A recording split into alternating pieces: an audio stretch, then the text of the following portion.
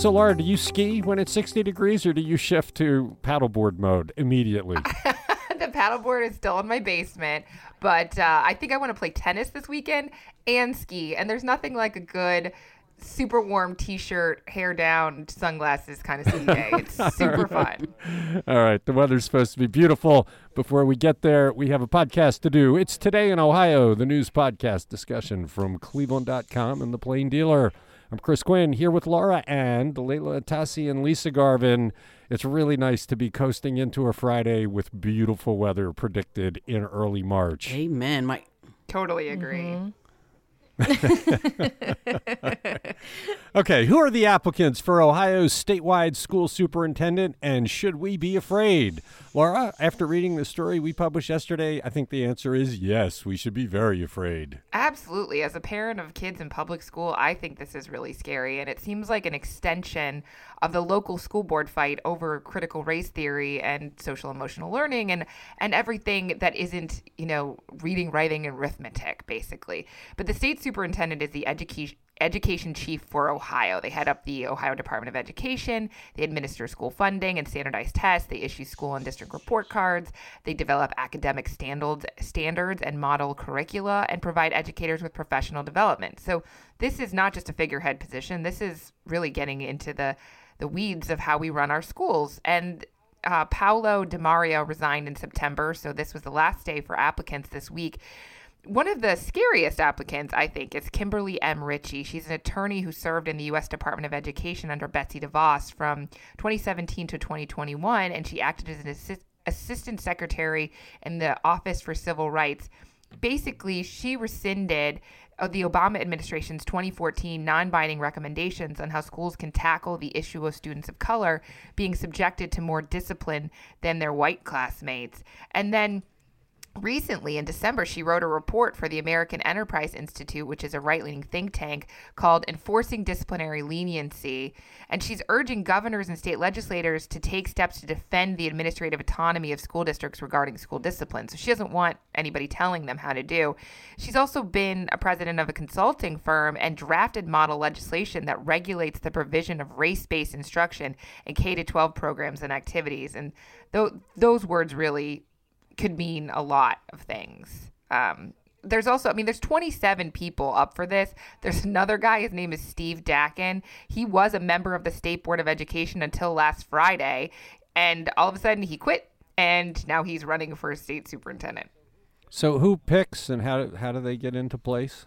So the board's going to screen these applicants, and I don't know if they end up voting on them or the governor. I would think the governor's going to have to say, because this is the chief of his department. But most of the other people have traditional education backgrounds. A lot of them are from Ohio. Some of them are just regular teachers, which is interesting.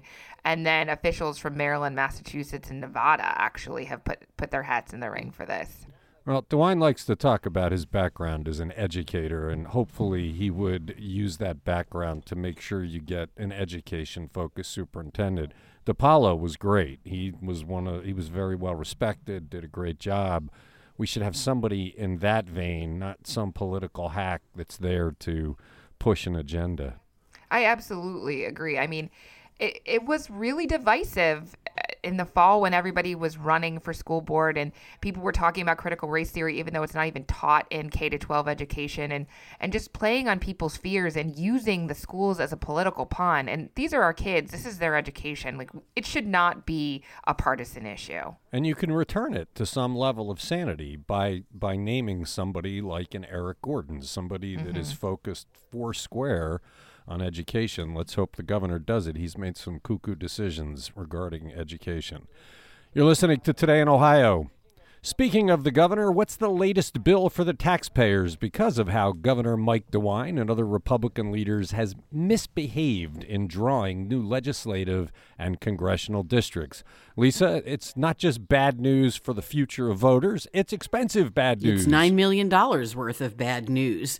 The Ohio House on Wednesday approved that amount to distribute among the 88 county elections boards, use the money to hire additional workers and paid or overtime pay for current workers, ballot production costs it would cover, and also vendors who the elections boards deal with. Frank LaRose, the Secretary of State, gets to decide how this money will be distributed among the 88 counties, assuming that larger counties would get more money. This money is coming from the state's General Revenue Fund, and this came as an amendment to a Senate bill, Senate Bill 9, which requires state agencies to cut regulations by 30% by the year 2025.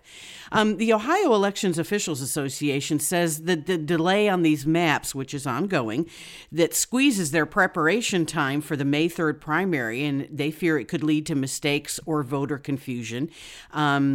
So, LaRose and I believe Dave Yost want to move the primary, but there's been no movement to move the primary yet. So it'll be interesting to see. And we have no maps. And we don't know when we're going to get new maps. So we'll see how that goes.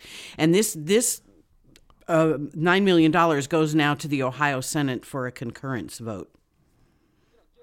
Given what we've learned in recent history about the best way to get things done in the legislature is to bribe them, maybe the best use of that $9 million would be to bribe them to postpone the election, because the rushed election is what's costing all this money. Of course, I'm kidding, but it says everything about this legislature that they have an easy path for making this work by postponing the election, and every elections official have asked them to do that, and they refuse to do so. So now they're squandering our money in addition to wreaking havoc on the voters. And the Senate Bill 9, of course, this amendment really has nothing to do with Senate Bill 9, but Senate Bill 9 apparently wants to eliminate rules and regulations that are redundant, outdated, or have, outdated or adverse language and adverse impacts on the business and the public. So if this bill passes, all agencies in the state would have to eliminate 2 rules before implementing one new one. Yeah, that's a conservative trope that we have too many regulations and we just need to wipe them out. When you ask them, what would you wipe out, they never come up with a whole lot of specifics. They can always come up with a wacky example or two. But this idea that all of the regulations in place are unnecessary, it just doesn't hold any water. It's something that they do for campaign time. You're listening to Today in Ohio. Was there anything surprising in the filing by Republicans to defend the maps they drew for the Ohio House and Senate districts? Layla, the Supreme Court will be deciding this very soon, we hope, and either keeping these maps because they're proportional or rejecting them because they're still political shenanigans. What did the Republicans argue in trying to preserve them? I mean, I don't think there was anything surprising here, really, right? I mean, it feels like Groundhog Day in the redistricting world. The Republicans say the court should uphold their maps, and the Democrats are saying the court should reject those maps as unconstitutional and block the Republicans from trying to use them and even consider hiring someone else to draw a set on their own. The maps, of course, favor the Republicans to win 54% of Ohio's state legislative districts and Democrats 46%. That's the ratio that's identical to the proportion of the statewide vote each party got in the recent elections. But, the key issue here is the number of Democratic-leaning toss-up districts. Those are the districts that are within 3 percentage points.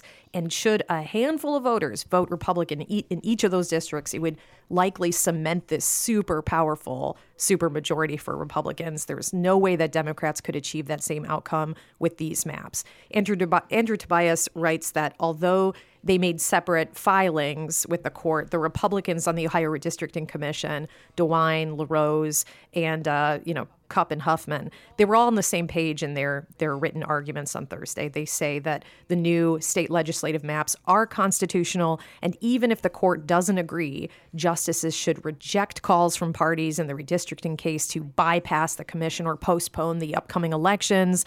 Huffman's filing accuses the Democrats of being willing to basically risk chaos in the election by forcing this process past deadlines just so they can get the most Democratic-leaning outcome. And then on the other side, Allison Russo and Vernon Sykes, the Democrats on the commission, they were accusing Republicans of refusing to move the election to put political pressure on the court, which is exactly what I said they were doing last week. So, the Democrats said in their filing, the Republican commissioners have treated redistricting like a game. The Ohio Constitution is an obstacle to creatively evade, but for Ohio voters, this is our democracy. We depend on this court to protect it. So, that's what we expect, right? I didn't think there were any surprises here. Yeah, and it all comes down to Maureen O'Connor, and I still think the odds are that she'll accept these maps because they are proportional. But we'll see. She may get her back up because they violated every process they were supposed to follow, and she is a stickler for the rules. I don't think she'll go outside the prescribed system because she is a stickler for the rules. Hopefully we'll get a decision. Our politics editor, Chris Ranowski, is predicting it'll happen at 6 o'clock this evening as they're heading into the beautiful weekend. Right. I hope that doesn't happen. You're listening to Today in Ohio. Why are national Democrats arguing before the Ohio Supreme Court for an Ohio legislative map that has fewer Democratic seats than the map recently approved by Republican leaders, and it is before the Ohio Supreme Court? Layla, this seems like it doesn't make sense. Yeah. They want a map with fewer seats, but there is sense to this it. is interesting. Andrew Tobias points out that this is a story that really illustrates, the complexities and the nuances of political map making and also the strategic differences between the local and national Democratic Party.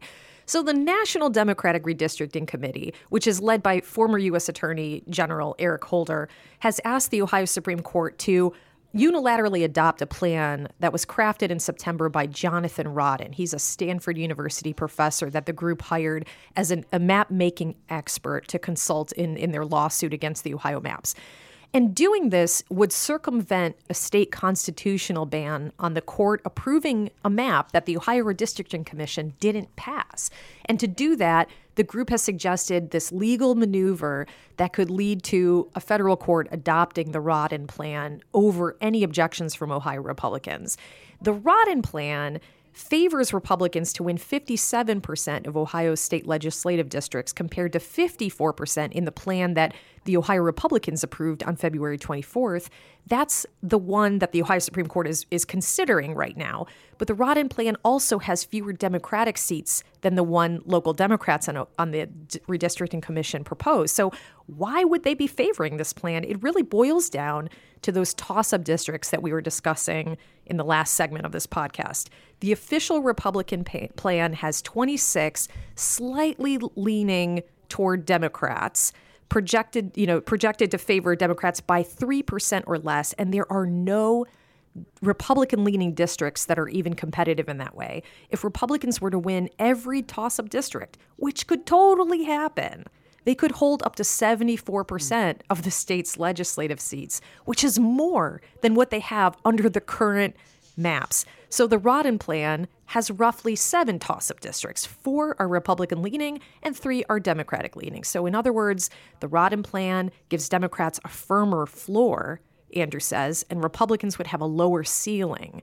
So because of the smaller number of competitive Democratic-leaning seats. So 2 other groups of redistricting advocates that are plaintiffs in Ohio's litigation have thrown their support behind this plan. But the question is, why didn't the Democrats on the Redistricting Commission propose it themselves? And Andrew points out it's because of how this plan treats the incumbents. Under the Rodden plan, there are a considerable number of districts in which the incumbents would be double bunked. That means that they're drawn into the same district. And in some cases, the incumbents are drawn out of the district that they currently represent. So it's just interesting how, the National Democratic Party and the local Democratic Party, the strategies are, based on different considerations, I guess.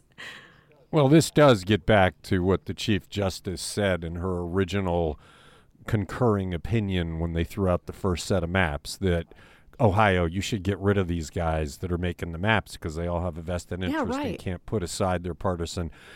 This is the map that I think the Rodden map is what voters really hope for when they change the plan. I love how there are people that are saying the voters didn't know what they were doing. It's always great to devalue the voters and call them morons, which is what the Republicans have been doing of late. But we're not going to get this map with these elected leaders in the mix. They're all selfish and trying to maintain power, and they've proven time and time again they don't care about the voters. They don't care about anything but their own stupid power. So the question is, if we change the system in the next few years, how do we create a system that gets us to the Rodden map, which is universally better and fair? I don't know. I mean, what's exceptionally troubling to me about the fact that our local Democratic leadership won't consider this or wouldn't have proposed it themselves is that it's not even that they're putting party first. It's that they're putting themselves first. Right. They're both the Republicans and Democrats in this process have not acted in good faith, Right. clearly. I mean, you have to look beyond your take own the time in beating. office, right? You have to actually think, like, I'm not always going to be holding this seat. So, I mean, why would you? You should be asking what's the right thing to do, not the right thing to do for me. I mean, the Republicans are taking the big beating because they're in the majority in the state, but everybody has something to do. Maybe we should change the Constitution to say Rodden makes the maps. Wouldn't that take care of it? We should do a profile of this Rodden guy. Have we done that? Yeah, we should. I mean, I don't think that I don't believe the Supreme Court will unilaterally say that's the map because the Constitution doesn't empower them to do so. What's sad is this is a much better map for Ohio, and we're not going to get it because of all the selfish actions of the people that we've put in charge of this. You're listening to Today in Ohio. Does Ohio Governor Mike DeWine's order that all state agencies divest of any Russian investments have any real-life ramifications? How much money have Ohio agencies invested in Russia anyway? And Lisa, I'll acknowledge right up front, this is an unfair question to ask you because we don't have all the information we need to I was going to say that remains to be seen. I know that Plain Dealer and the Cleveland.com have calls out to a couple of union or pension funds to find out whether they've invested in that, and that we're awaiting comment from Ohio State University and also the Ohio Public Employees Retirement System, which is probably the largest, I would think. But anyway, Governor DeWine's executive order is calling for the divestiture of Russian investments by all state agencies, universities, boards, and commissions. Further, he wants them to terminate all contracts with Russian companies or companies with Russian ties and not to enact any new contracts with said companies. In addition to that, Attorney General Yost sent a letter on Wednesday asking Ohio's 5 employee pension systems to divest. He says that one of them has at least $112 million in Russian investments, although he didn't mention which one it was. And the ones that we talked to, the Bureau of Workers' Compensation, they have about $30 million in Russian holdings. That's out of $25 billion total. The Police and Fire Pension Fund, about $6.5 million in Russian investments. And as I said, we're awaiting comment from other pension groups.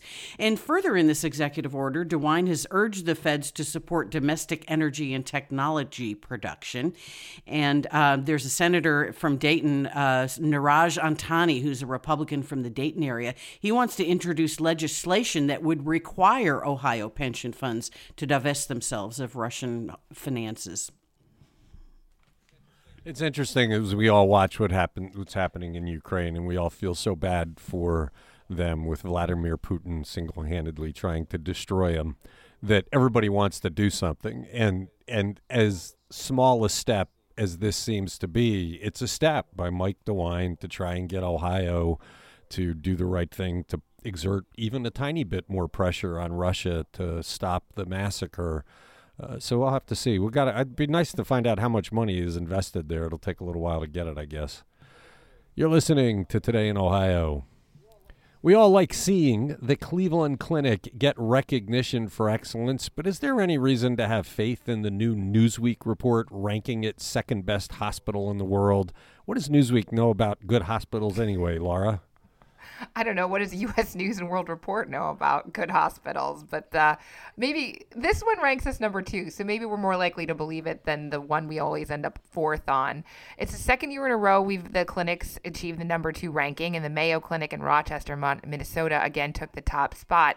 There is some science to this. They didn't just go eeny, meeny, miny, mo. Newsweek partners with the global research firm Statistica Incorporated to compile their rankings. That includes 2,000 hospitals in 25 countries, and they're based on recommendations from medical experts, results from patient surveys, and a performance metric known as healthcare KPI.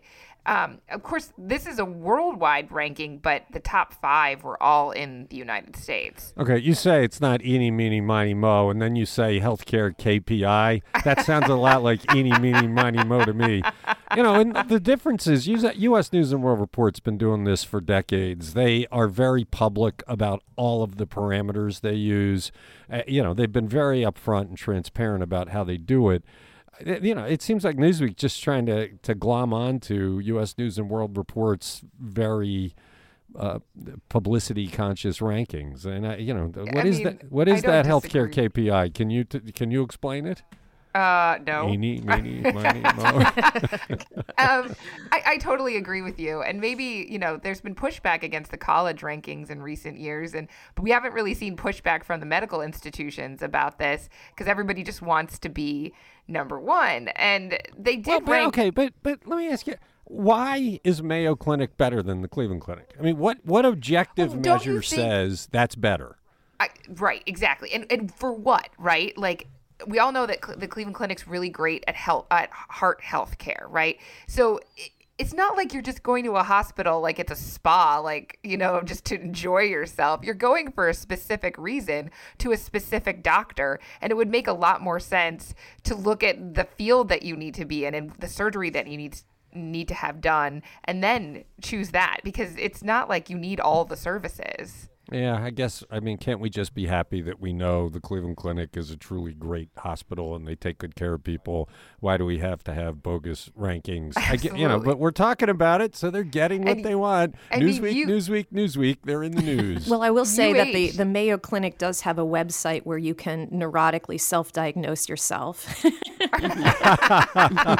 So not that you have personal experience with that. I know, every time something on my happens. web browser or anything. University hospitals did make this list too. I just want to point that out. They were number 30 on the list of U.S. hospitals. So there's 2,000 in the world. It feels like every U.S. hospital ended up in some ranking on this. So I don't know. Maybe they all pay Newsweek for a little plaque that goes in the front window. I bet they do. You're listening to Today in Ohio. Former Cleveland City Councilman Zach Reed threw a lot of support to Justin Bibb in the general election for mayor last fall. Now he's joining the Bibb administration. Layla, what will his role be? Bibb hired Zach Reed for a job cultivating minority businesses in the city. He has been named the Business Development Administrator in Cleveland's Office of Equal Opportunity. And Reed said the goal of this new job is to help bring more economic opportunities to minority businesses by supporting the growth of their enterprises. The office will provide technical assistance, workshops, and other help aimed at increasing minority business participation in city contracts as well as in private sector projects. And this is a job that's really similar to one that he held in Ohio Secretary of State Frank LaRosa's office before he tried to run for mayor, and it was focused on minority business outreach. So rebuilding the city's southeast side will also be one of Reed's goals. And of course, Zach Reed represented that part of Cleveland when he was on city council, so he is both very sensitive to the needs of that part of town and very invested in meeting them.